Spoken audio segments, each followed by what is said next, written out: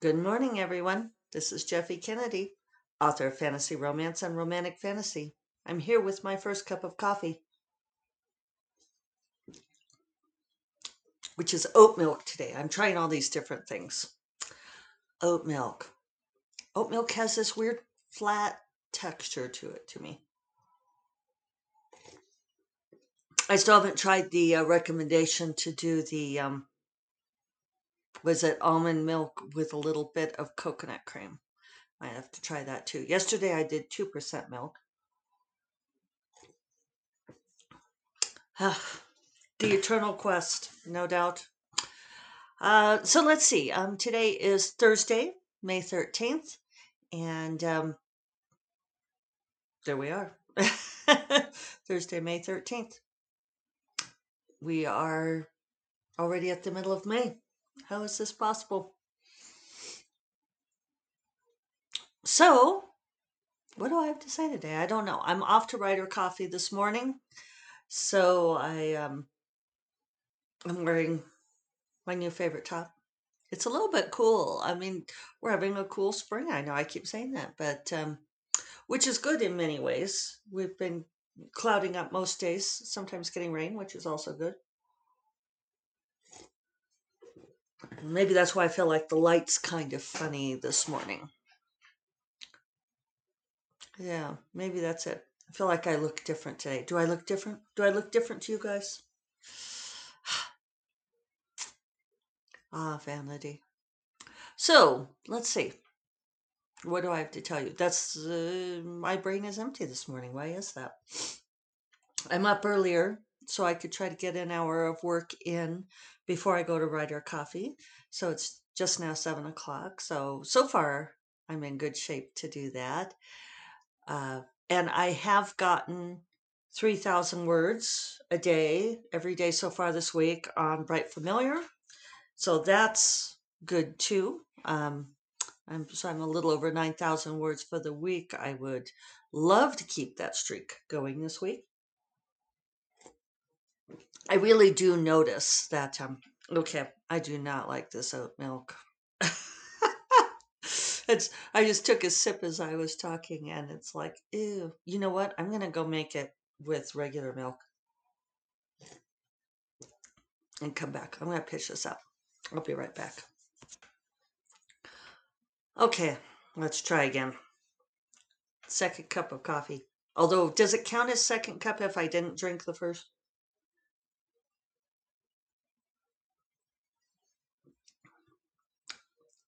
Well, that's just so much better. I went back to the 2%.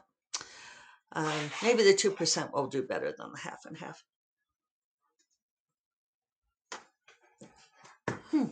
That's good. All right, let's do earrings. So today's another odd man out earring.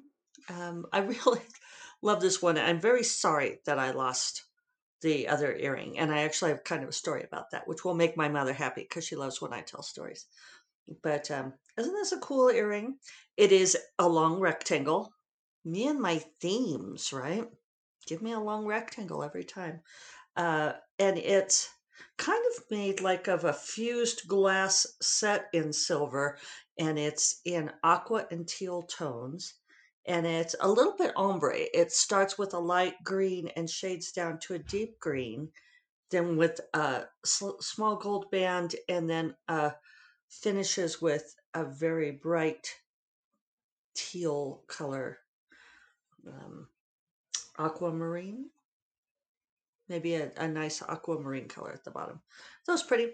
I bought these right after we moved to Santa Fe. Oh, and so for the other earring, I just put in this long silver dangly, which you guys have seen before. So I'm asymmetrical today, which is probably in keeping with my scattered brains. Mm. At least the coffee is so much better. Okay, so after I first moved to El Dorado, I got these at what do they call it? The studio tour. So I live in Santa Fe, right, which is a place where many artists come, artists and writers, and it's a that reminds me of something. We'll see if I remember to come back around to it.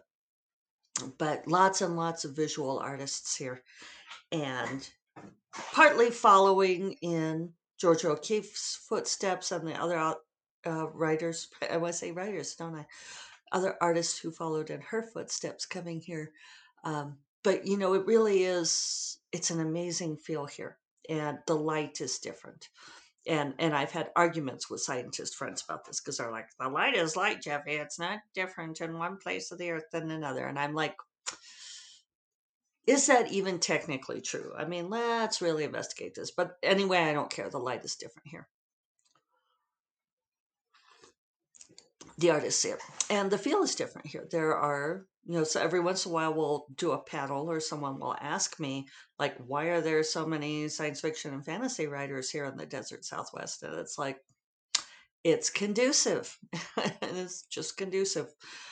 The light. What is it? Because writers don't necessarily care about light, right? Maybe. But we do love vistas. We do love landscapes.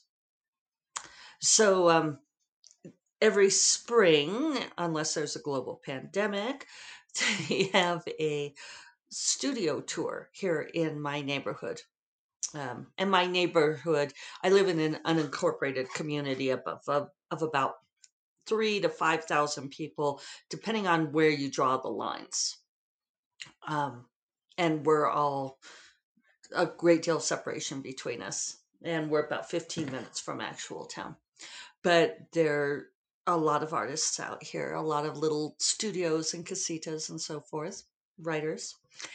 And they had this studio tour where you'd get, it would be on Saturday and Sunday, and you'd get the map, and you could go from studio to studio and see what people were working on and buy their stuff. My mom got to do it with me one year, and it was so much fun. We had the best time. But I bought these earrings. There were two from a jeweler, and she made these. And I thought I saved her card. I would love to find her again because I would totally buy another pair of earrings to match this one. Uh, and I even know exactly, pretty much exactly, when I lost the pair to this one. Can I even say pretty much exactly? Uh, so I was in Puerto Rico, and it was not long after wow, I'm trying to remember what trip this was. Maybe I didn't have these earrings for all that long. That might have been part of it. Anyway, I was in Puerto Rico for work, my old day job, working for an environmental consulting firm. And I worked with this other gal who was technically my boss. But we were also friends, and we had been in San Juan working for the week, which is San Juan's neat, but if you're working in a place, it's not where you want to be to see all of Puerto Rico. And she and I really wanted to go to Vieques. And so we had planned to take some time after the work was done to go to Vieques and go on the bioluminescence tour there. So I think we spent like 2 nights on Vieques after we were done. So this always became a thing. When we got to go to neat places for work, it was a question of if we wanted to do fun things while we were there, if we wanted to do a bit of tourism or so forth, would you do it before or after? And we almost never ended up going in before for various reasons. I don't know. It just always felt like hard to program in. We would almost always end up taking a few days after, which was generally a mistake because we would just be tired from working together all week and kind of cranky. And and it was I had done this with I'd done this kind of journey to the islands off of Puerto Rico before, a few years before, when I was there working, and David had flown in to be with me, and we had taken the ferry from Fiardo to Culebra, which was one of the most brilliant things we've ever done. I highly recommend Culebra. It was amazing.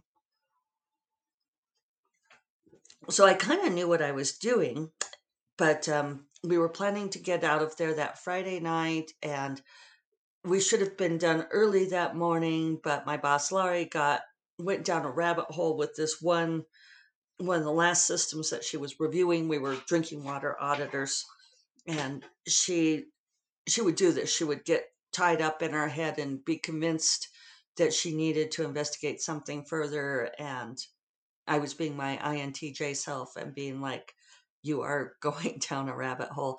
And she's like, no, and so she ended up spending, like, I don't know, 2 or 3 hours doing this while the rest of us were twiddling our thumbs.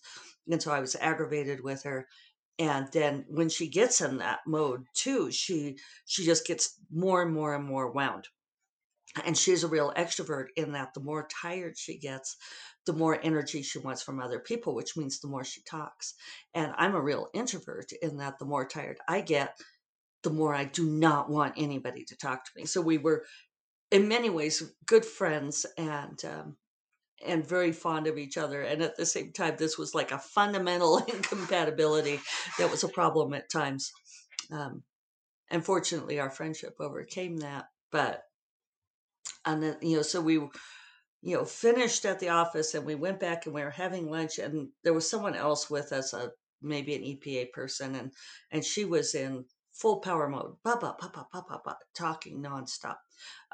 One of our other, no, I won't say this just in case she ever hears this, but I mean, she could just really, when she, high energy person.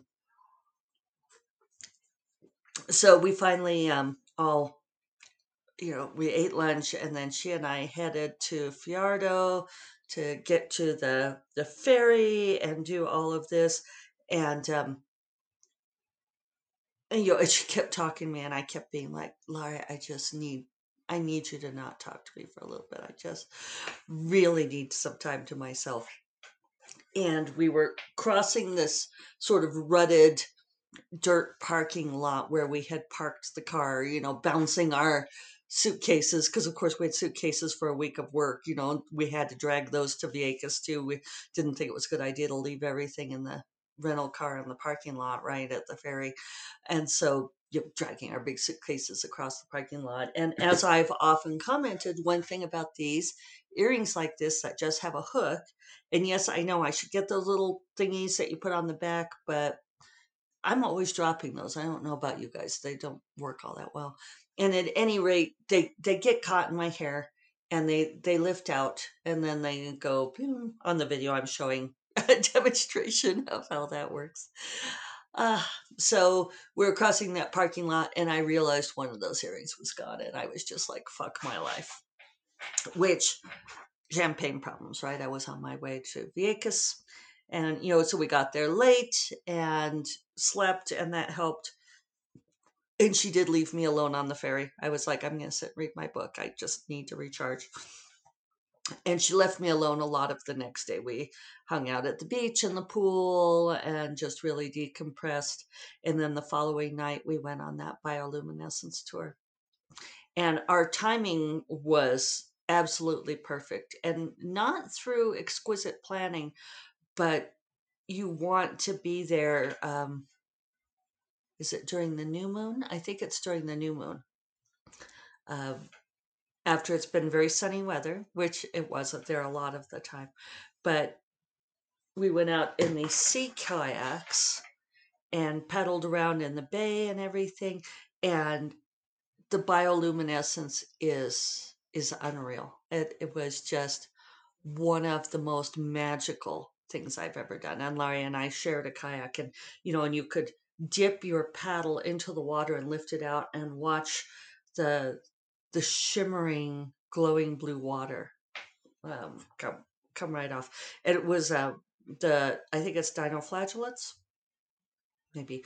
That was the word that popped into my head. I did not study up ahead of time.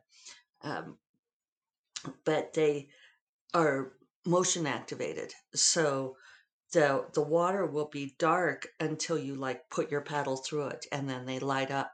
And you could also see like fish and other bigger water animals down deeper. You'd stop and you'd look down into and it was very dark out, of course, and they take you to places where there's very little other ambient lighting from houses and so forth.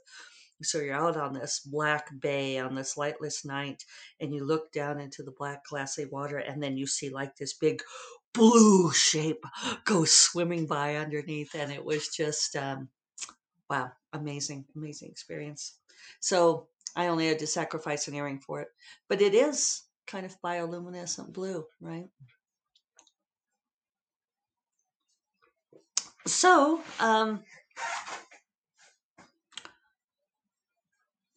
I feel like I've been having conversations online a lot the last few days, and I don't know why I go through these cycles where it seems like, a lot of times I withhold my opinion and then sometimes I express it.